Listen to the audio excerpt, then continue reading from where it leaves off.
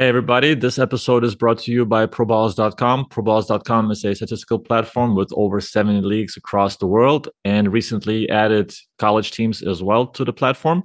If you're a basketball nerd and a basketball fanatic, this is the platform for you to be on. And in this episode, we explored with Tadas the search engine for teammates. And if you want to see which players we try to research and if you got it correct or not, please tune in. Thanks a lot and see you soon. Today's guest is Tadas Bulotas. Tadas is a basketball agent for Wasserman. In today's episode, he not only shared his own background story, but also shared some background stories of players, some problem solving that he had to go through, whether a player got injured or a player had some contract issues, when a player is unhappy, what he has to do, how he communicates with coaches, and a whole lot of other things that I think are interesting for people in the industry, whether you're a coach, an assistant coach, a GM, a sports director. Please tune in. Please share this episode if you enjoyed it. Please subscribe to this podcast below here. For people watching on YouTube, please subscribe below. Most of the listeners are not subscribed. So I think if you're one of them, you need to subscribe, share, and support this podcast so we can get more good guests on here. Thank you very much and talk soon. Bye. Tadas, what's up, man? What's going on, Venice? Long time no see. Yeah, it's been a while. Welcome to my little world here. I appreciate you having me. I mean, it's one of those things I listen to when I jog pretty much, most of the times. And I'm, really happy to be here. Well, thanks for coming on. You're the first agent that's joining my podcast. How do you feel about that? Well, it's an honor among all of your guests to be, first agent. That's something I will remember for sure. How is life in Berlin treating you, first of all?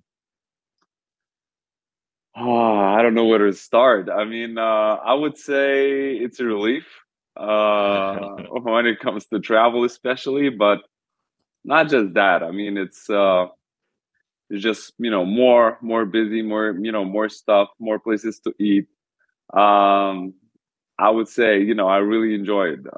Cannot say anything bad about Vilnius, obviously, but we exchange cities. So you tell me. I mean, my experience so far, I don't know.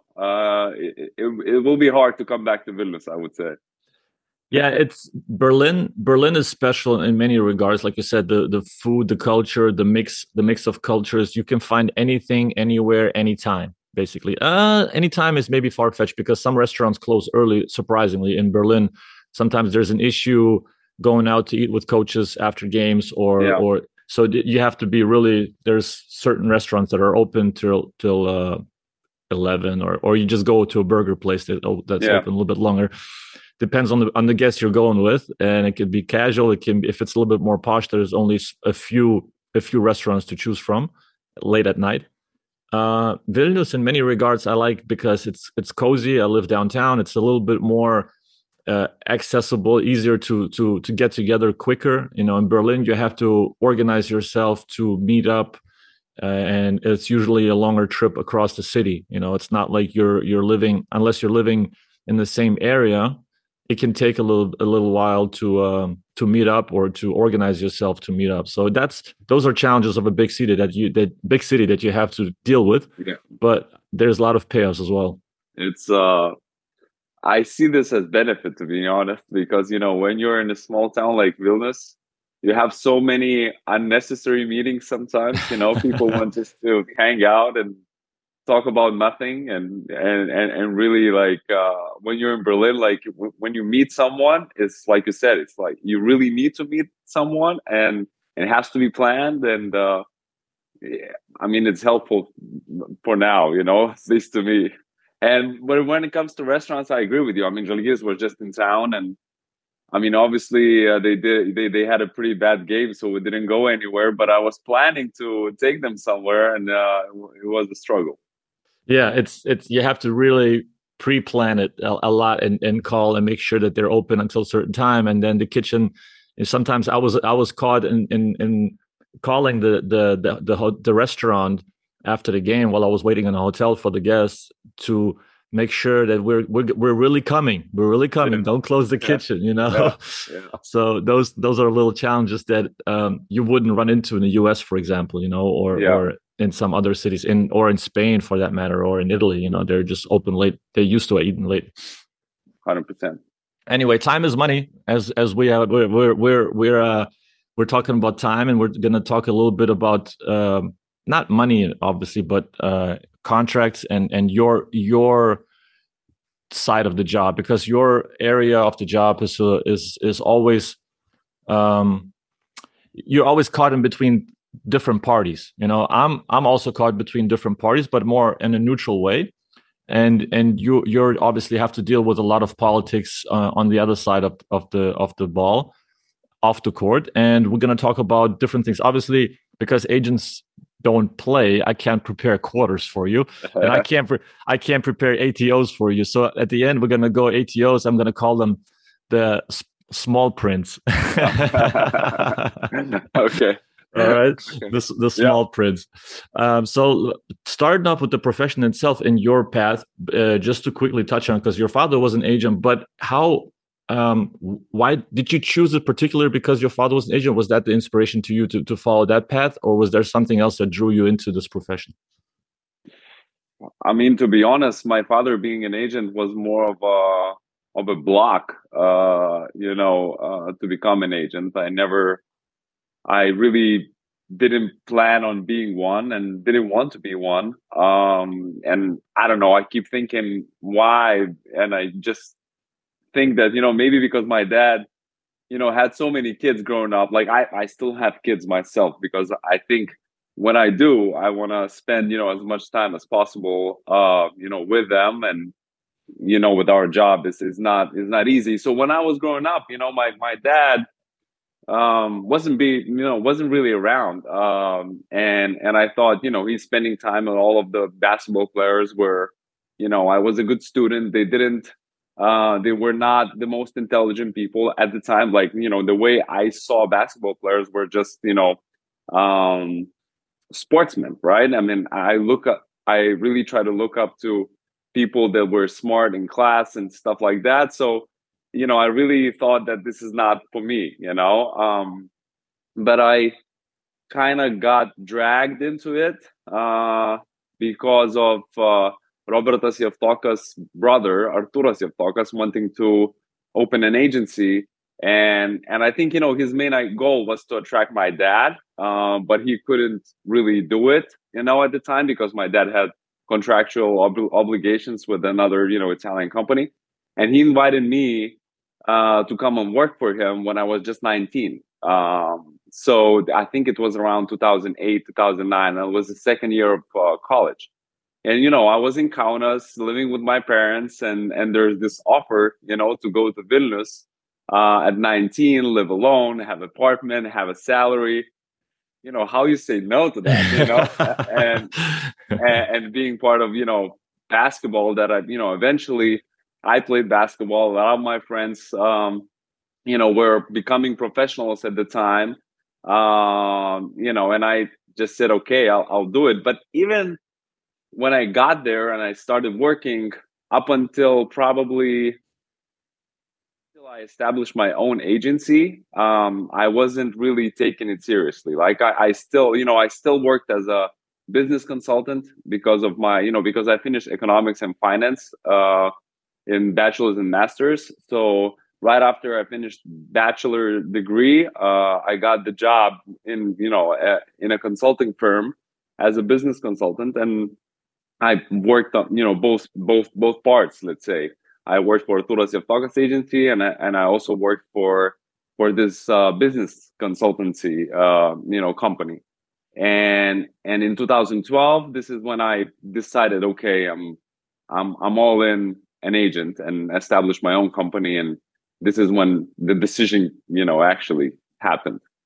So that's more or less the same time that that we more or less appeared on the stage at the same time, because I was 2011, 2012. So kind of, because that's when we also met for the first time, I believe, in one of the junior tournaments, maybe. So it's interesting to hear. And you said your father was not around, and you can pass on this question, but as you know me, I like to think in multiple layers of the personality and try to explore a little bit more of not only the job but the person itself. And you can pass on this question if you don't want to talk about it, but how do you think it affected you personally, your father not being around? Because you want to have children, you want to be around. I want to be around. I know how my father impacted me as a coach, me personally, when he was coaching me and I was growing up, and a certain way that he handled me that impacts me today, that when I reflect and I do my own analysis, I know how I tick.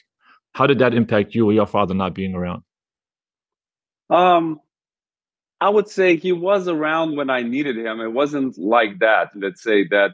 But at home, I think he was disturbed. Let's say, he was there but not there. And I know why. Like I go through the same things right now as an agent, especially if you want to do your work well.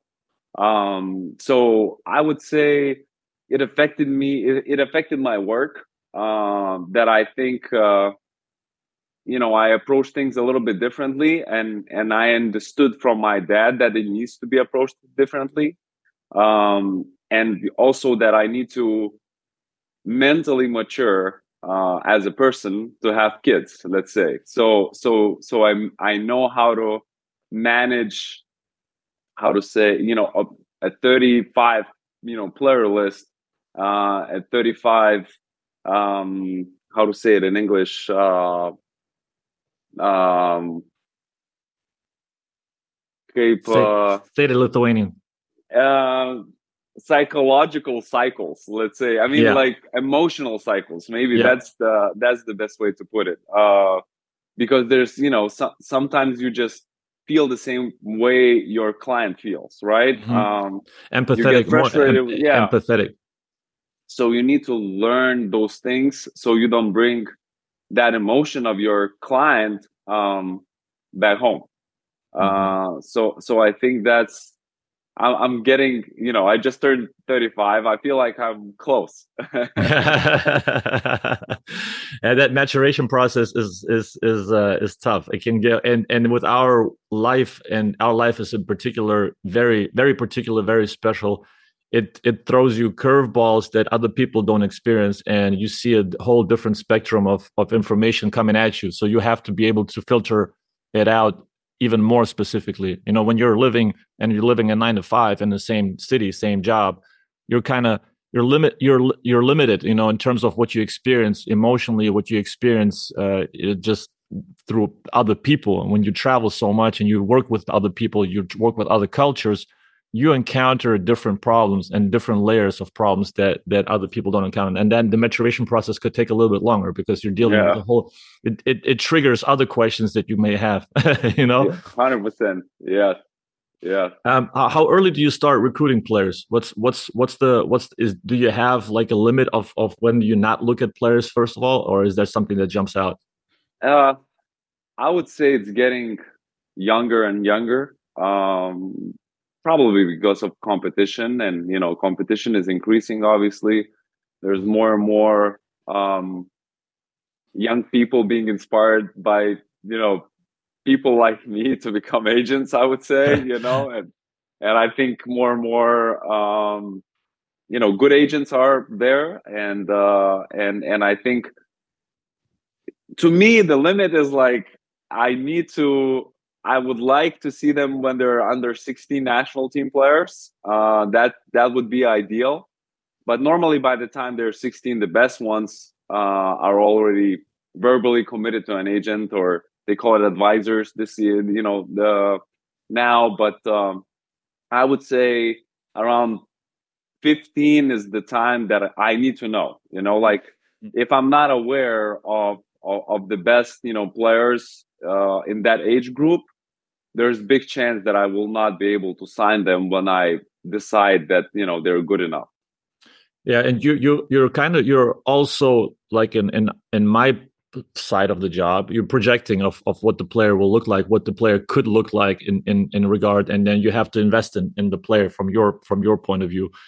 What's the process of signing? Like, you're contacting the parents first of all? You probably have to Um, find them, and or is there people that you search out for that are influence on the kid? uh, I mean, I would say it's a little bit different probably because since I'm now recruiting everywhere, it's every country is a little bit different. But I would say you contact first the coach. And hopefully the coach is not working with an agent or doesn't want to, lure his, kids to another agency. Then you just, ask the coach to make the introduction to the family. You talk to the family, and for the most part, I meet the kid at the very end. Unless the family wants to have him involved from the first, time, because like I said, working with really young players, this is a little bit of a gray area in our job. But the reality is that most of them have to sign some sort of contract, with teams before they're 18. So that's why I mean they do need an advisor, a lawyer, somebody, during that time. But what the process normally goes through the coach, and then if I feel like coach is not helping, he's blocking, something is going on, then I would try to find a phone number of a father, mother, and call the family, because bottom line they're the ones deciding for the most part. Yeah, I mean the coach may have the understanding of basketball and the path they want the kid to take, but the parents are the ones who are responsible for the kid at the end of the day.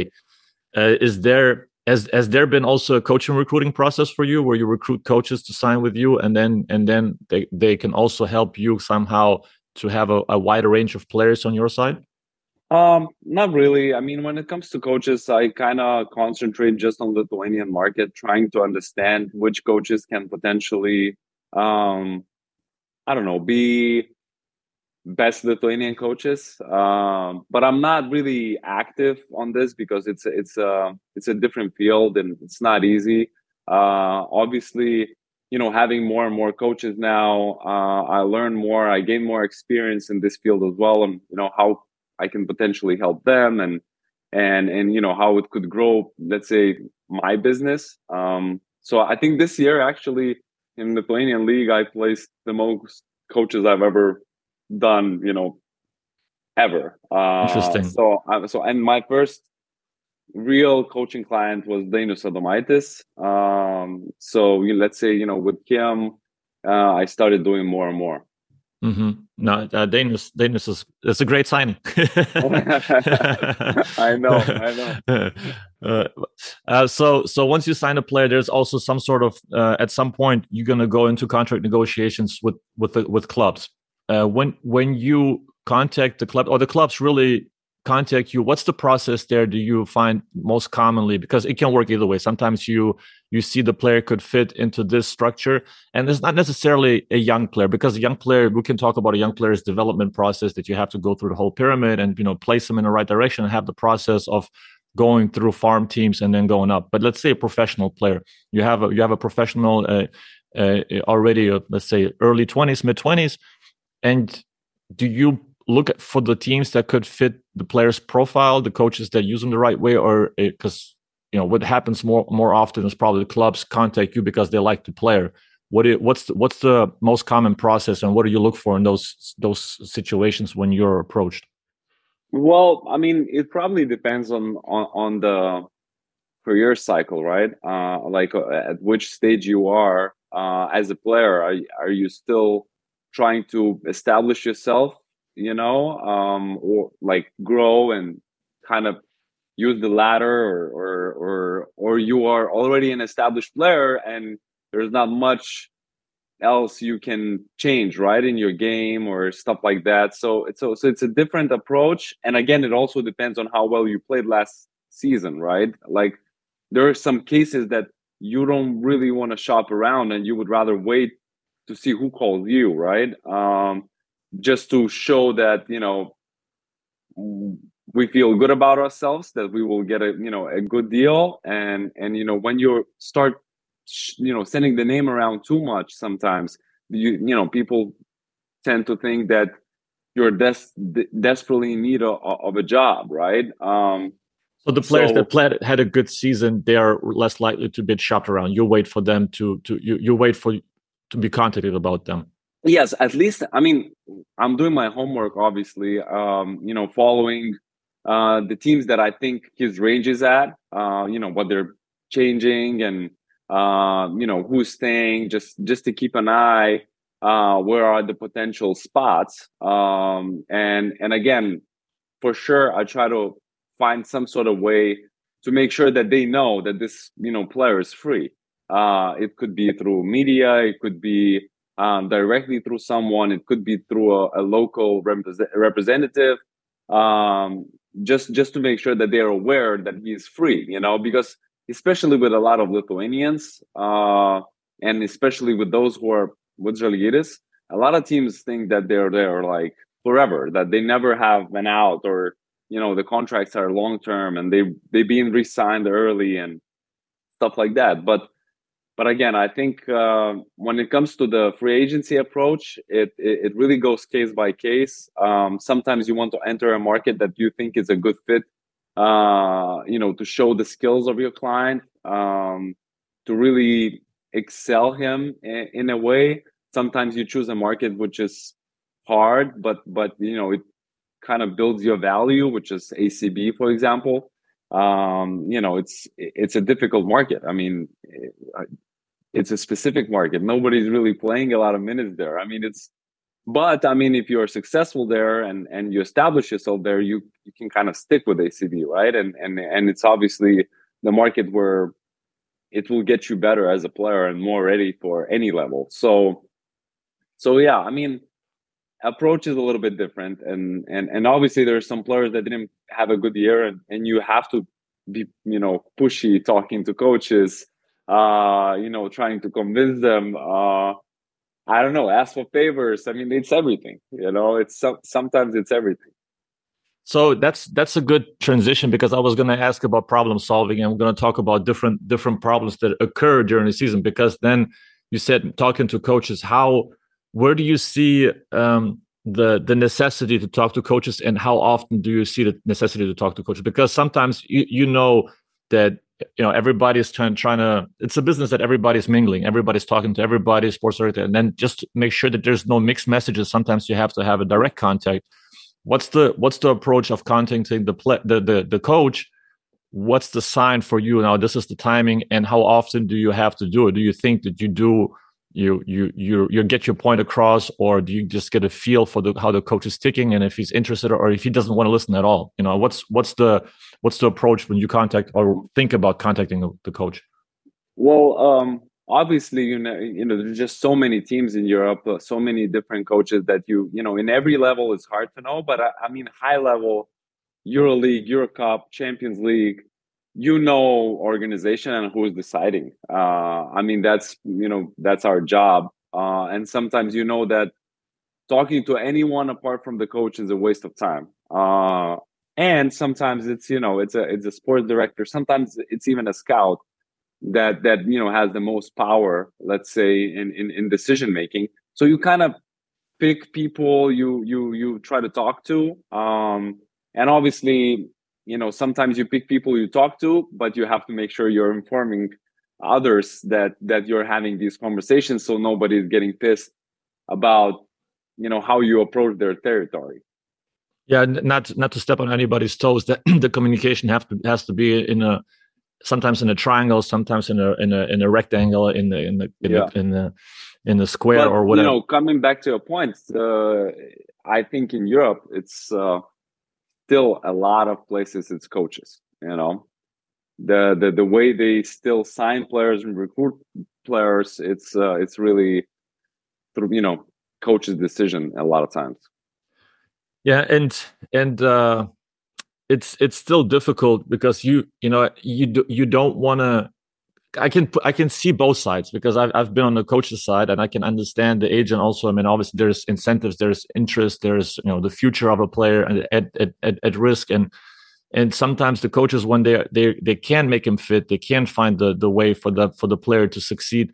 You have to find different paths, right? You have to navigate and then find maybe we had players in the past where you try to put them in a different position just to give them playing time and just kind of give the player opportunity to shine and have help him somehow to figure things out. What when it doesn't not help, when you tried everything, what's the approach there? What's the process there to help the player, help the club, help the coach?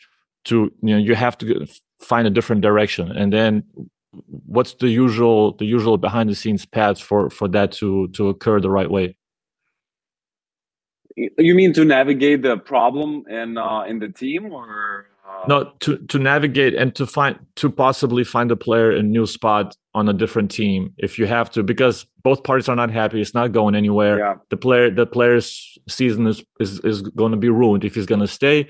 Obviously, I've heard that some players sometimes, because they have a good salary, they prefer to stay. They don't want to leave unless they get yeah. the same salary somewhere else or whatever.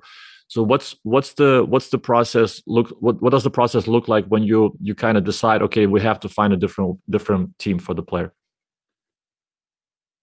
Again, it depends on the salary you have signed. And sometimes I just had a situation like that with Olisevicius, who signed um, his biggest contract ever with Reggio, and I mean, at the time, we signed it in the middle of the year, middle of the season, and he had, a lot of interest, and we signed it for, very good money for him because we didn't wait until the summer, right? Then he got hurt. Then they changed the coach. The new GM came, and they decided that he doesn't fit, the profile they want to play. And it wasn't easy, because we just signed an agreement when he was playing great early for that amount of money, right? So Olisevicius, he didn't want to let any of that money go because he played his best basketball. He felt like he earned it. So when you take an approach that you don't want to lose any money, then it really depends on what we can find as agents, what we can, what the team can, potentially maybe help in also looking for a team. So it took us, 3 months to actually find a solution. Sometimes it's, the player doesn't want to be there so bad. It's his first year in Europe or second year in Europe. He wants to just deal with the problem right away and, accept a couple of salaries up front and move on. So I think the negotiations to terminate really depends on what you have done a year ago, like before you came there. So if you came from a situation where you didn't perform well and your contract is not big, or you just entered the market, you don't want that trouble and you just want to solve the situation. But if you sign that agreement knowing that you had three other options, right, and you chose that option for whatever reason, it could be money, it could be a chance, exposure, situation or whatever, well, then it gets personal because you foregone some of those other opportunities, and now for whatever reason you don't fit, or people want to cut you. Yeah.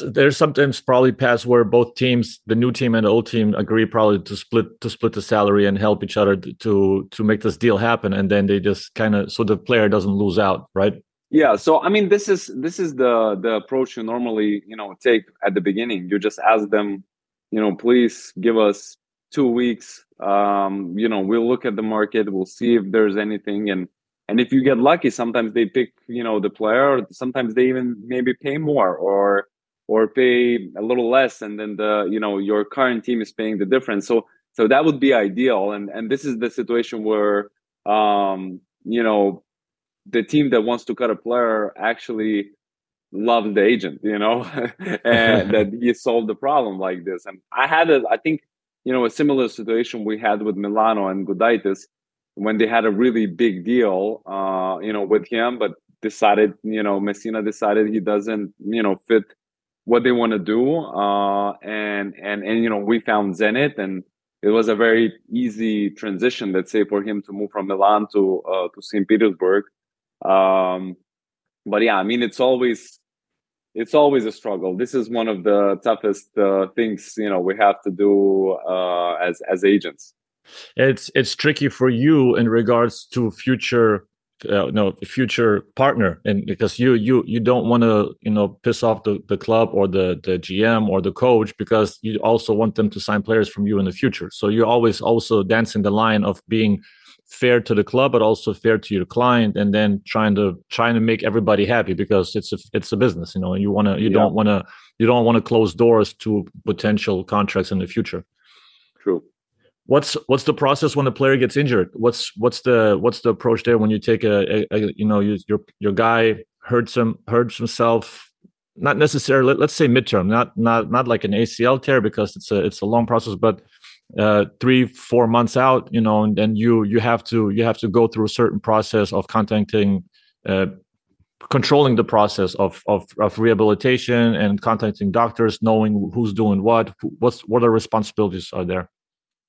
Um, so these are also one of the let's say things you think about before signing, and you actually, when players are thinking, oh, this is a great city, or this is I don't know, a great coach. One of the things that teams like Žalgiris like to sell is they have a great rehabilitation program. They have great doctors, and they take care of that. So I would say it really depends where you are. Where when you are in a place like Žalgiris, or when you're in a place like Bayern, you don't really question, on the process after players are getting hurt. Obviously, all of the contracts now in Europe are guaranteed. If you get hurt, at least normal level. I know there's some smaller teams in smaller markets that they tend to cut a little bit of salary if it. I don't know if the injury is more than 2 months, 3 months, 4 months, something like that. But for the most part, it's all guaranteed, so you get the money. But when it comes to rehab, it really depends on the place. And there are some teams, I don't want to mention, where you push for second opinion. Sometimes you push for having the player come to his home country to rehab, and it happens a lot, I would say. So, and this is something we also, when we sign the agreement, knowing where we are signing it, we always try to include the clause that the player can get a second opinion. He can decide where he gets surgery, treatment, and stuff like that. Yeah, sometimes if you already suss it out, I think during the season, you see maybe beforehand when you say you do your homework, to know that if a player gets injured, you're going to have to take more control in this situation, and control the process a little bit more. So I'm sure if it's in the club's best interest also that the player gets well sooner. So that normally they shouldn't be in the way. Yeah, but hopefully they're not over pushing you. So that happens a lot in Europe. The season, when you normally have a 1 year deal with these players, and when they get hurt and they're important, this is where it gets tricky, especially with muscle tears and stuff like that. I mean, it's Yeah, that's muscle tear. I think I think I pulled a muscle this morning. Too. I was thinking, just going off track a little bit. I went to jog in the snow, and my calf started tightening up like 20 minutes into the jog. I was like, damn it! I was just now.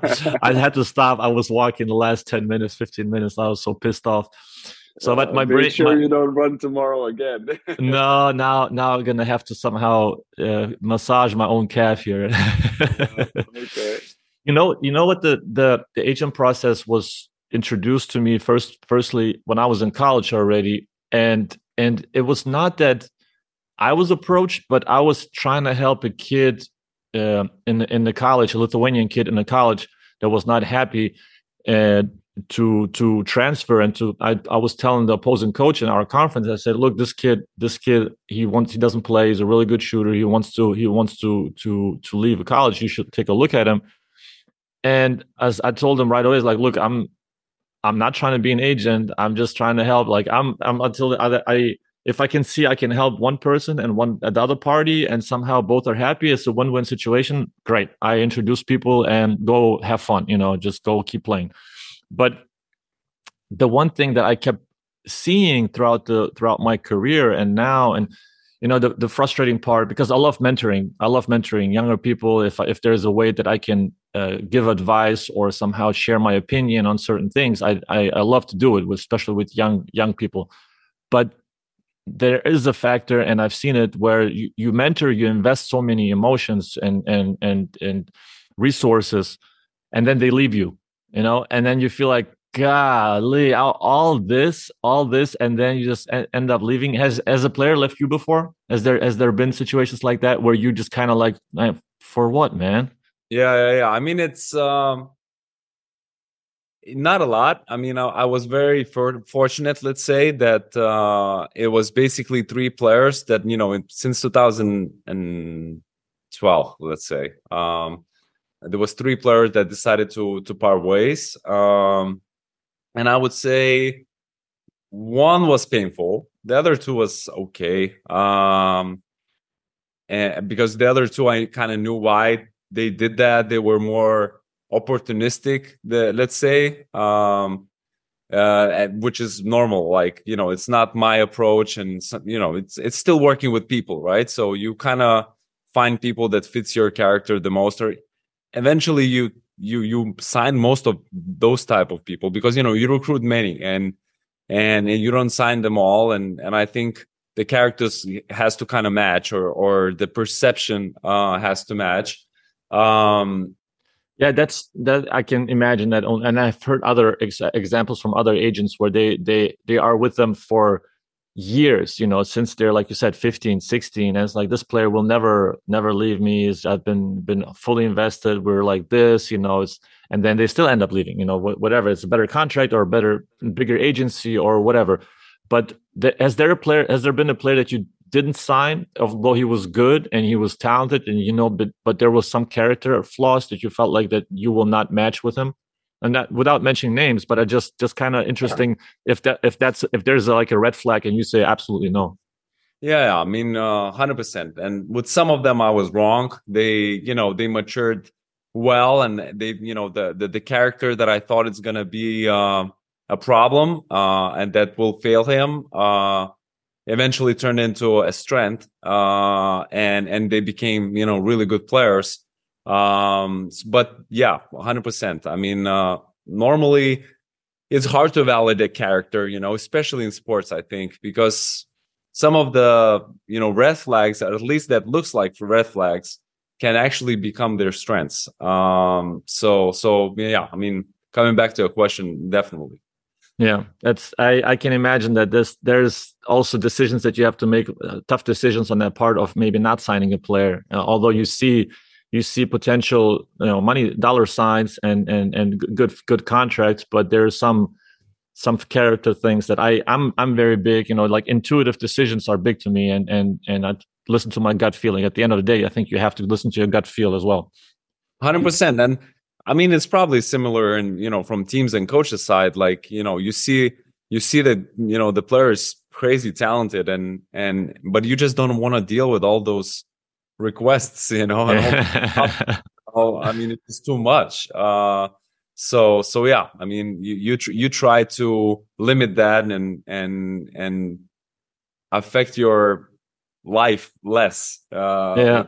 with less problems. Less headaches. Yeah. So before we go into proballers.com segment, just to have a transition to that, what's your daily routine like when you check up on your players? What do you look for when you wake up, or do you just like certain things that you a checklist that you go through every day? Yeah. So I would say at the beginning of the season, I try to watch live games, or synergy if it's at night. At least for the first month, I try to watch as much as I can, because they change teams, and they're in different system, let's say, and I want to communicate with them more. Then I would say later on I check more just results, and I see that if the player is in more in a slump, Then I watch games more. If everything goes great, I don't really. I mean, I watch it if I have to or if I have free time. But my daily routine, I start with Australian and Japan games. Then I do my emails, my recruiting calls during the day or solving problems.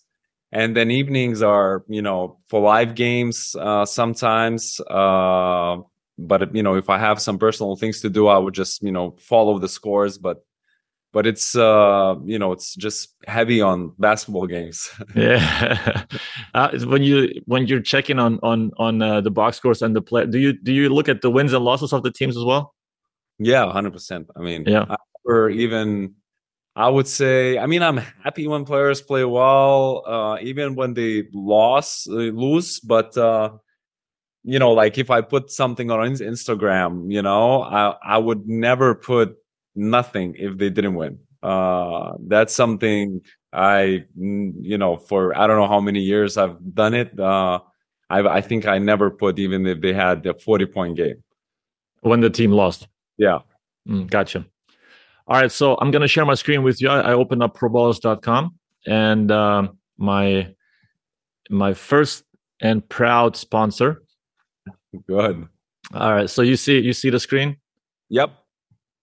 And so we go here with one of your clients, pro clients. If you, we talked Australia, so Australia is the most recent results that we can see here. Let's do Ariel Hoop 40. Okay, all right, let's do Hoop 40.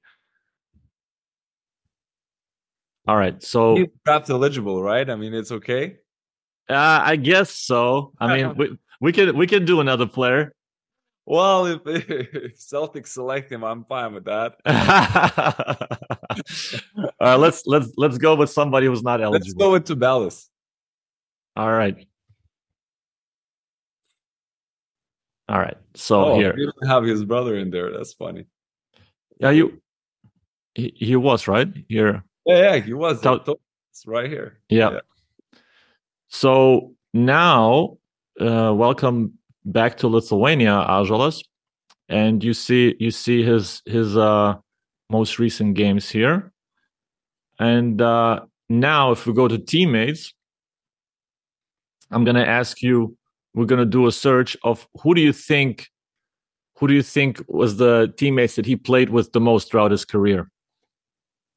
Oh, that's a great question. I would say, I mean, it has to be Marčiulionis if you calculate youth, Youth, yeah, it's all youth also included. So let's check the least one. This is the number of games, right? Yeah, number of games they played together. Okay. And the most one is Marčiulionis. You're right. Yeah, I know my players well. Yeah, you did your homework as always. All right, what about their birthdays are like just 1 day difference? It's funny. And same team and lived in the same same area pretty much in Vilnius. Interesting.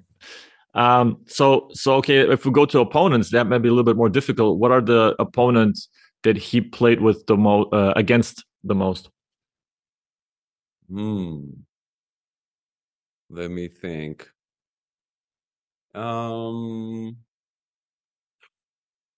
That's a tough one. I'm starting to think, is there any? No, Kirk Kriisa, they were teammates. Let me try to make a guess. Someone from Žalgiris has to be.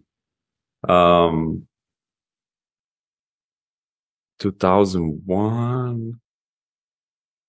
Let's do Velička. Velička, all right. And it is Tiger Campbell. Because the college are probably the most matchups with UCLA, I suppose. Right, you're right. Tiger's my client, so that's nice. It's against it's my client, and Marčiulionis, is also my guy. Interesting. That's the triangle right there for today. Yep. So if you take a look at the 3 games here that he played in Lithuanian league, is there a pattern you look for or something that stands out to you when you follow the player this since November 20th? I mean, it's obviously a very small sample, but normally what I try to follow is the effectiveness and the minutes. Yeah. Those things, are probably, the easiest scan, how many minutes he played and how effective he was for his team. And then, if you see low minutes, then you try to, look deeper into that. And, what did it mean? Did he get in foul trouble, especially with bigs? Or, it was something different. And then knowing the information, sometimes you have to come back and watch those minutes he played and see,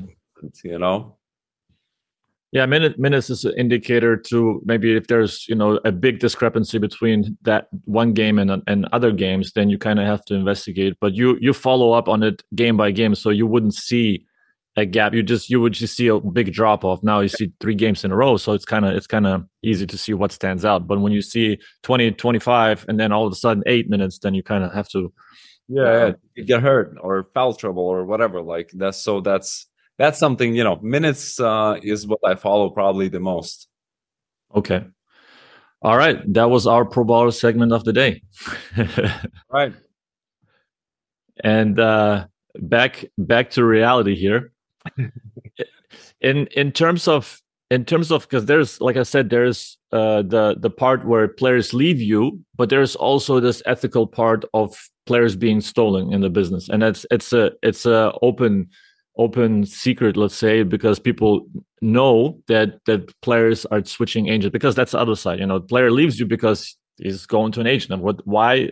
Because the agent may have approached him, because somebody have offered maybe a bigger deal if they sign with them. And then there's obviously some kind of protection for the agent through FIBA, and there's a process that has to be gone through. But what are the unwritten rules in the agency business that you feel like are being encroached sometimes, or should be paid more attention to? I think, when it comes to rules, I believe there are some agents that don't care about any rules, and some agents do follow some code, let's say, of I don't know, the way they approach the player. But that's a great question, because I really don't consider myself as a guy who takes players, steals players, established players, unless those players are unhappy, and you learned about that. Then I feel like it's my job to make sure that I have a conversation with a player that I think is good, and that's how my boss is evaluating my work. If I don't know, if let's say a big time Lithuanian player, let's say Valančiūnas, would want to change an agent, and I didn't even know about that, or because he's Lithuanian, let's say, and I didn't inform anyone in the company, that we need to meet with him, and at the time he's also meeting with other agencies. That would be a bad work from my side, right? So, but I think trying to convince players to leave, trying to put ideas in their head, I think it's a waste of time. The way I see it, they have to be unhappy for me to sit down with them. If they are unhappy, meaning they want to change an agent, no matter what, then it's my job to make sure that I am aware of that, and I should be in front of him so that he considers. It's the same way as recruiting. It's there's some you learn about that from other agents sometimes, or you learn about that from teammates, or you just know that the player is unhappy. So this is one part, but majority, I would say 80% of my time I'm spending to recruit young players. So okay, but let's talk about that. If the client is unhappy, you find that out. Is there signs that you look for, or you have to think ahead of try to catch it before it really explodes? And what's the conversation like? Do you wait for him to approach you, or are you proactive in approaching him and seeing, hey, I want to make sure that you kind of feel happy in the situation you're in, or with us, and is there something that we can do, or what's the conversation like with the player that potentially unhappy? Yeah, so I mean, first of all, you since you know the market, you already know if it was a bad job done, right? So you can kind of expect that the player may not be happy, but that's not my approach. I normally just learn from his teammates or somebody that he's close with that that he's going to change, right? And then it's my way of approaching him and asking if that's correct, if he's unhappy and if he's going to change, and if so, then just organize the meeting with him whenever he's ready to talk. What are some things that the player could be unhappy with? I mean, sometimes it's placement, sometimes it's the contract. I mean, it could be long, low money and no outs. Then the player may learn that his salary is like way worse than everybody else's on the team. I don't know. I have clients who switched to us because of the bad communication, lack of communication, loss of strength, power, and other clients. They just went down as agents. So it could be many things. Sometimes agents just get lazy or they don't want to do the work in the level they normally did, because maybe and I understand, maybe they just get tired, they cannot travel as much or whatever. And I mean, these players feel that they feel that your agent is not everywhere, he's not in the main events, he's not talking to teams, and you see the other agent is everywhere, he's in every game and he's doing all of this. So I think there's many reasons for those switch, and sometimes for sure it's someone is actually putting that idea into your head in I don't know, having drinks in the club or whatever. I mean, and some agents actually work like that. And I think I said this before. I think when you just look at the business, at the agent work as just as business, it makes a lot of sense to recruit players that are not happy, or try to, I don't know how is a correct word, to lure players that are playing great. And I think best agents in Europe, they became best because of this, more than recruiting young players and trying to be with them their whole careers, which is my goal. This is where I enjoy myself as a person. I enjoy that part of the business, and it doesn't matter what kind of person I choose to work with, because every person is different and their ceiling is different. But I really enjoy being part of that road until they're done playing and trying to find place in life. Yeah, that's you. I was going to ask you that, but we can. I'll take that question out of the small print, and I'm going to ask it now, because that's something that I always was wondering, that because that you as an agent, you don't win championships, you win with the player. Whatever the player wins, whatever the coach wins, you can participate. You feel happy for them. What's the gratifying moments for you? What's, like we said, you follow a guy's career, you help them to maximize their career in every aspect. Then you kind of help them probably invest the money. You help them kind of lay the groundwork for a life and the next life after basketball, because they have to start a second life basically at 35 to 40, somewhere in that range, and they have to find a new identity and all that. But what's the most gratifying moment for an agent to feel like accomplishment? Yeah, it's really when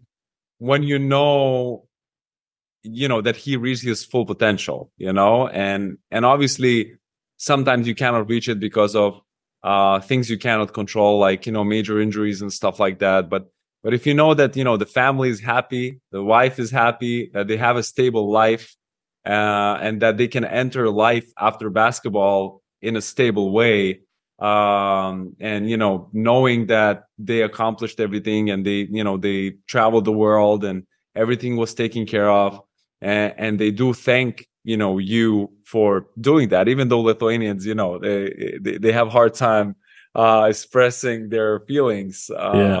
But when they do, this is the biggest accomplishment. It's not money, it's not, but when they actually appreciate and feel the support and feel the help, and this is the let's say the best moment, apart from them, winning and obviously signing, biggest contracts and having the smile on their face. Like Olisevich is a great example. I told him when I signed with him and I pushed him, I told him, eventually, trust me, you will sign at least 200,000. He never believed in me after, up until he actually signed the deal with Deggio.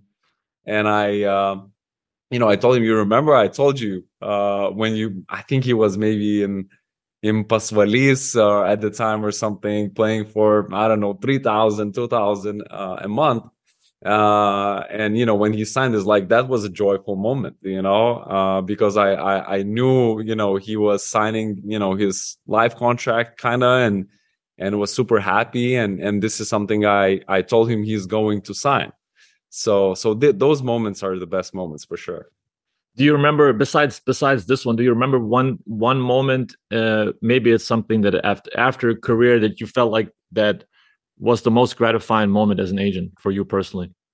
Oh, that's a good question. I mean, I had a number. I feel like I had it with almost every client I worked with.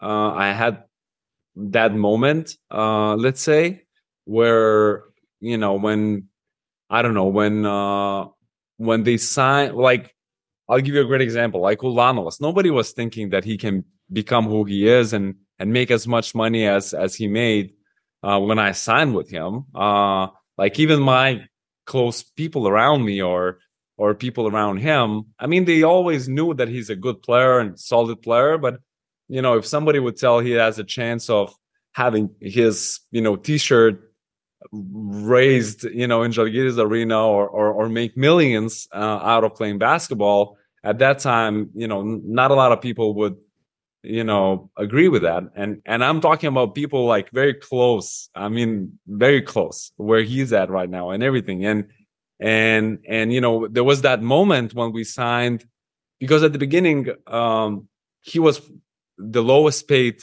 player in that generation, pretty much, and they had Čižauskas and they had, I think, Redikas, and there was all these players that signed deals with Ritas or signed deals with Žalgiris, and Čižauskas probably played his first LKL or EuroLeague game even when he was 16, so he was getting solid money at the time, and Ulanovas was kind of dragging behind all the time, and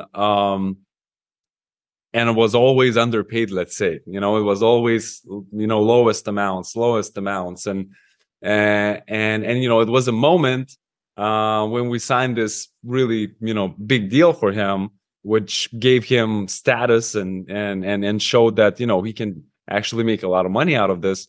It was a very joyful time as well, and it was the same, like I said, with all these guys, and including Gudaitis, when we managed to move him from Ritas to Milano, and then he played great in Milano, and then we signed this crazy deal after ACL. Like that was also a huge accomplishment when I flew to Milan, met with the president, and convinced him to give him this contract as a show of trust, and when we signed it, it was one of the greatest accomplishments for us, for both of us.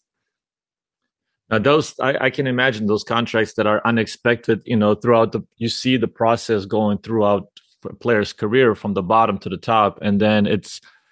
I remember when I was signing my contracts that I never thought I would be signing with the Celtics. When I was growing up in a little town in Germany, and then you just kind of or the Ceska contract, whatever. It's just that those are gratifying moments for the player or for the coach or for the scout, wherever. So I can imagine that the person who is helping behind the scenes to achieve that and you see the happiness in another player, you see the happiness in another person, it can, even though we're Lithuanian, I'm a very emotional. I'm emotional both ways. So I'm not afraid to cry in front of people. I'm not afraid to just show my emotions. But even though Lithuanians are a little bit more closed off, like you said, that can bring out the really the positive vibes out of anybody, I think. Yeah, 100%. And I mean, you know, I also was part a little bit at the end of Jankuna's career, of Pociu's career, of Yevtoka's career, even though I didn't have as much influence on their careers. That was also, you know, really proud moments, because I know towards the end of their careers, I actually did help them, maybe less on the court stuff, but more off the court stuff. And it was also another, I would say, proud and nice moment when they finished their careers. You know, they became who they are right now, and that was also a joyful moment. And I, you know, I want to be part of those moments for the guys that I started working with 15, 16. So that must be special. Yeah. And let's talk a little bit about the future before we go into the small print, because I have just a little things left here for us to talk about, and I'm hoping that you can project the future a little bit, because we always had to project a little bit, you know, whether it's the player or the situation. You always have to kind of think forward, right? And in your job as well, you gotta make your homework, anticipating certain things to happen with the club, with the player, with whatever the current situation may be. And I don't know if you anticipated that, where the nobody probably anticipated where the game is going these days with you know, the competition from the US with young guys. You know, European players going to the NIL money, taking the NIL money, and it's a little bit of it's a game changer. But where do you think now the game would be going 10 years from now? You know, where do you think the game will be, and from your perspective, future wise, which way is it headed? That's a great question. I think I still believe it's going to go for, especially for international players that I, you know, let's say my business and my job is to find international players outside of US and inside of US that are international, to try to recruit them and work with them. So I think for these kids, it will continue to go in cycles. I believe, like it was in the past. I think, you know, right now we're at the moment where best kids try to go to college, right? And I think NIL is one part of the reason, but I don't know if it's the main part. I think the main part is actually not playing in Europe. You know, because I think potentially if you're playing in Europe, you can make, I mean, even if you're making half of the money that college can, you know, organize, let's say, for you, I think a lot of people would just, you know, agree to stay home if they're playing. So I think in 10 years, I wouldn't be surprised if we're the second cycle of them going to college. But I think I wouldn't be surprised if in the next 5 years there will be less best players going to college. I think the European teams will try to approach this problem and actually playing them and trying to figure it out the best way to keep the talent here, because playing is one. The second thing is also having enough coaching staff to make them better.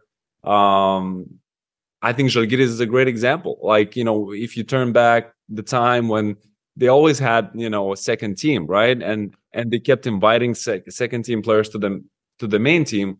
But, you know, to the main, when they were with the main team, they didn't play 5-on-5s, and they were, for the most part, they were sitting, you know, and now they have enough coaches, even when these kids are not playing 5-on-5, they're still getting better, you know, just being part of the main team.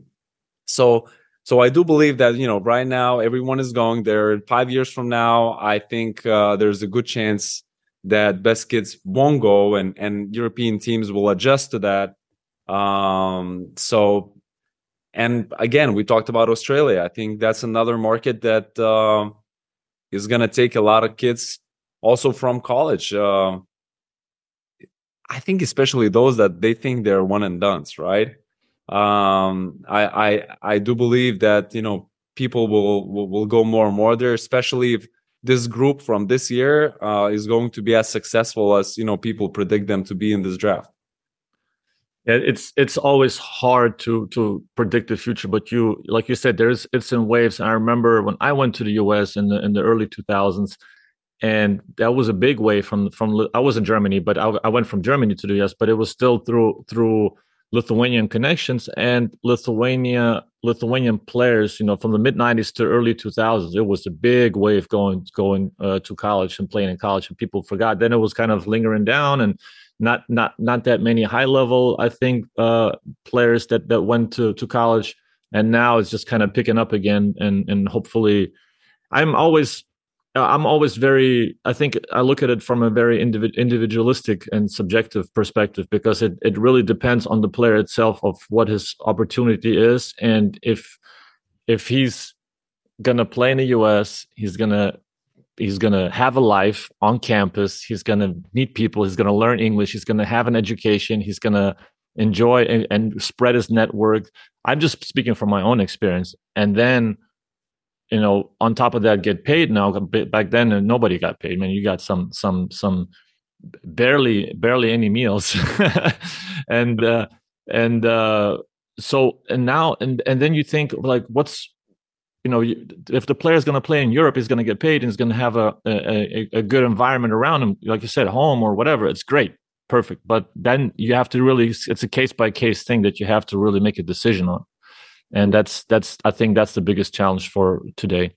Yeah, and it's also, you know, knowing where you're going to, and having the real information. And this is where, you know, I try to invest as much time as possible to actually go and meet people there and watching those games live that I actually know. I mean, I go to US probably 4 to 5 times a year, and I go see those games because I think it's really about the place you choose to go to. I mean, for whatever reason, style of play, it could be people that you trust, people that have experience with internationals, right? But I think, you know, what you kind of touched with a campus life and student, and potentially you may have a job, right, when you finish playing. I mean, that's, you know, if you're a successful student there and you're a successful basketball player there, I mean, potentially you can have a spot there and you know, come back to that place after you're done playing. So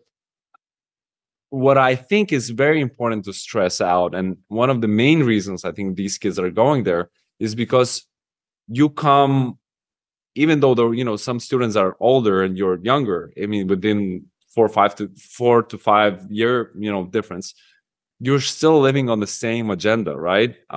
Everybody wants to get better. Everybody needs to be more physical. They need to be stronger. They need to learn stuff, right? And while you're in Europe, and everybody on the team, not everybody, but there's just almost two groups, right? And normally the veteran group is way bigger, and they are on the completely different agendas. Like, you know, the older group, you know, needs easier practices. They need to rehab on the free day. And, you know, and it comes down to like, do you have enough staff to make sure that your young players are kept busy, especially if they're not playing, right? Or they play limited minutes. Like, you have to keep them busy. You have to keep them getting better. And I think a lot of times this is the biggest issue, because you have these kids going after veterans, and they would be like, chill out, like, you know, I need to. And, you know, you as a kid, you kind of lose motivation and you get into this bad habits of thinking that that's what you also need, you know? So I think the bottom line, the main reason we need to go to college, at least today, until these European teams adjust, is to get better. To get better. And I also think that you have to consider the wide spectrum of talents, right? There's the high major talents, and there's the mid major and the low major, and then there's all the wide range of players that can play in college. And no matter what level you are after college, I think there's a wider range of opportunities there, because not only because of basketball, because of all the other things that we've listed, the culture aspect, the language aspect, the bachelor degree, maybe you start on your master's degree, so there you can go in so many directions afterwards, you know. and depending on what you choose or what you decide to do and what's closer to your heart, I think at that point. Yeah, 100. And I mean, I was actually, it's funny you mentioned this because I had a player that I helped go to high school in the US, a Lithuanian player. Then he eventually from high school went to Stanford, and he's a player that would have definitely signed in Lithuanian league, after he graduated, and we had interest. He's a national team player and stuff, but he got job offers in Silicon Valley and married and stayed in California. I mean, I cannot say no to that. I'm happy it was a proud moment kind of too. I helped this guy be successful in life. I think found his wife. I think she's American, and that's another great story of a successful and a good reason to go to States. And you're right. Again, I think it really goes. I believe that the European system is great up until you're 18, 19. And I prefer that system over any system in the world. I think it gives you good values and understanding basketball. I think there's a lot of great things. The competition is good enough, but then once you reach that age of 18, 19, and all of the second division, third division youth leagues are already too weak for you, and you're good enough, then we have a problem, because you want to be part of a great team that has resources to make you better when it comes to nutrition and and weights and whatever, everything. But you don't play on those teams because they're just too good. And then you have bad teams that loses a lot, changes coaches a lot, doesn't have the resources. You're in a toxic environment that you can potentially play in, but it's just very limited amount of those teams that you can trust as an agent, and as a talent to be a part of. It's the range 18 through 22, 23 is the most difficult age, and in this business, everybody knows that. And then there's some leagues have it, like the Espoir League, they have something in place, but there's no perfect system for that range of players, students, whatever you want to call them, and that's the biggest challenge, I think, no matter where you are in the world. Yeah, I agree. You ready for my small print? Of course. Everybody read the small print in the contracts. All right. Favorite activity outside of basketball, aka hobby? Art. Art. I would say art museums and overall art. I buy a little bit of art. Hopefully we'll buy more if my players are successful. So I would say that and sports, whatever, jogging, weightlifting, a little bit of paddle tennis. But yeah, I mean, I work out pretty much 5 days a week. Very good. Most common mistake players do? Overreact. Most common mistake clubs do? Misjudge. I was going to think you're going to say the same thing, overreact. I mean, it was close. Most common mistake agents do? Trust. Best worthwhile personal investment? Buying a dog. Interesting. You're going to have to tell me more about that. Yes. What are you thankful for?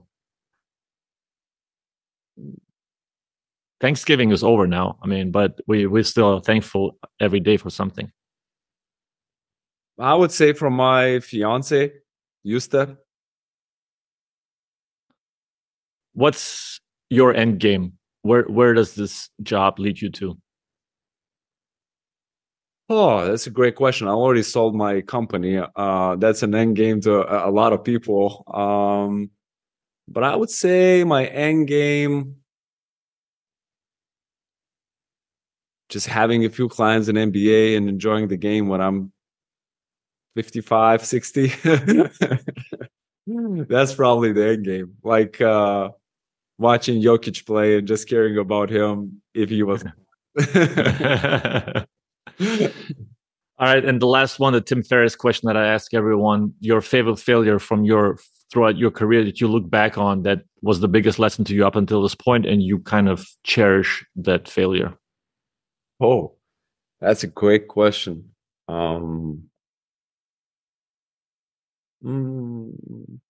would say overreacting together with the client, and just, let's say, backing him up on that emotion in front of everybody in the team, including coaches, and thinking that, you know, it's only our truth in there. And I think it backfired me for quite some time. And I learned a lot from that, you know, you need to really understand both sides and not just think about the player, you know? Yep. All good. That was the last question. That was the last Sure. question too. So All right. All right, Tadas, thanks for joining this. I think we danced the line on several subjects, and I think we did it successfully. I hope we did it successfully. But I appreciate you sharing all this information and all your experience. I think that to young up and coming agents, it's probably interesting to hear the challenges that this job encounters a lot on a daily basis, and I'm sure there's a lot of things they can learn along the way as they do it, because you learn by hands-on and practice and not theory.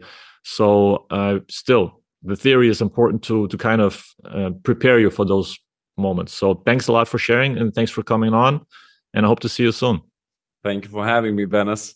Keep doing good work with this. I really enjoy listening. Thank you. Thanks a lot. I need to stack up my marketing department here. So okay, everybody here listening, share this podcast. Thank you. All right. Talk soon. All right, bye. Yeah. Thank you. Bye-bye.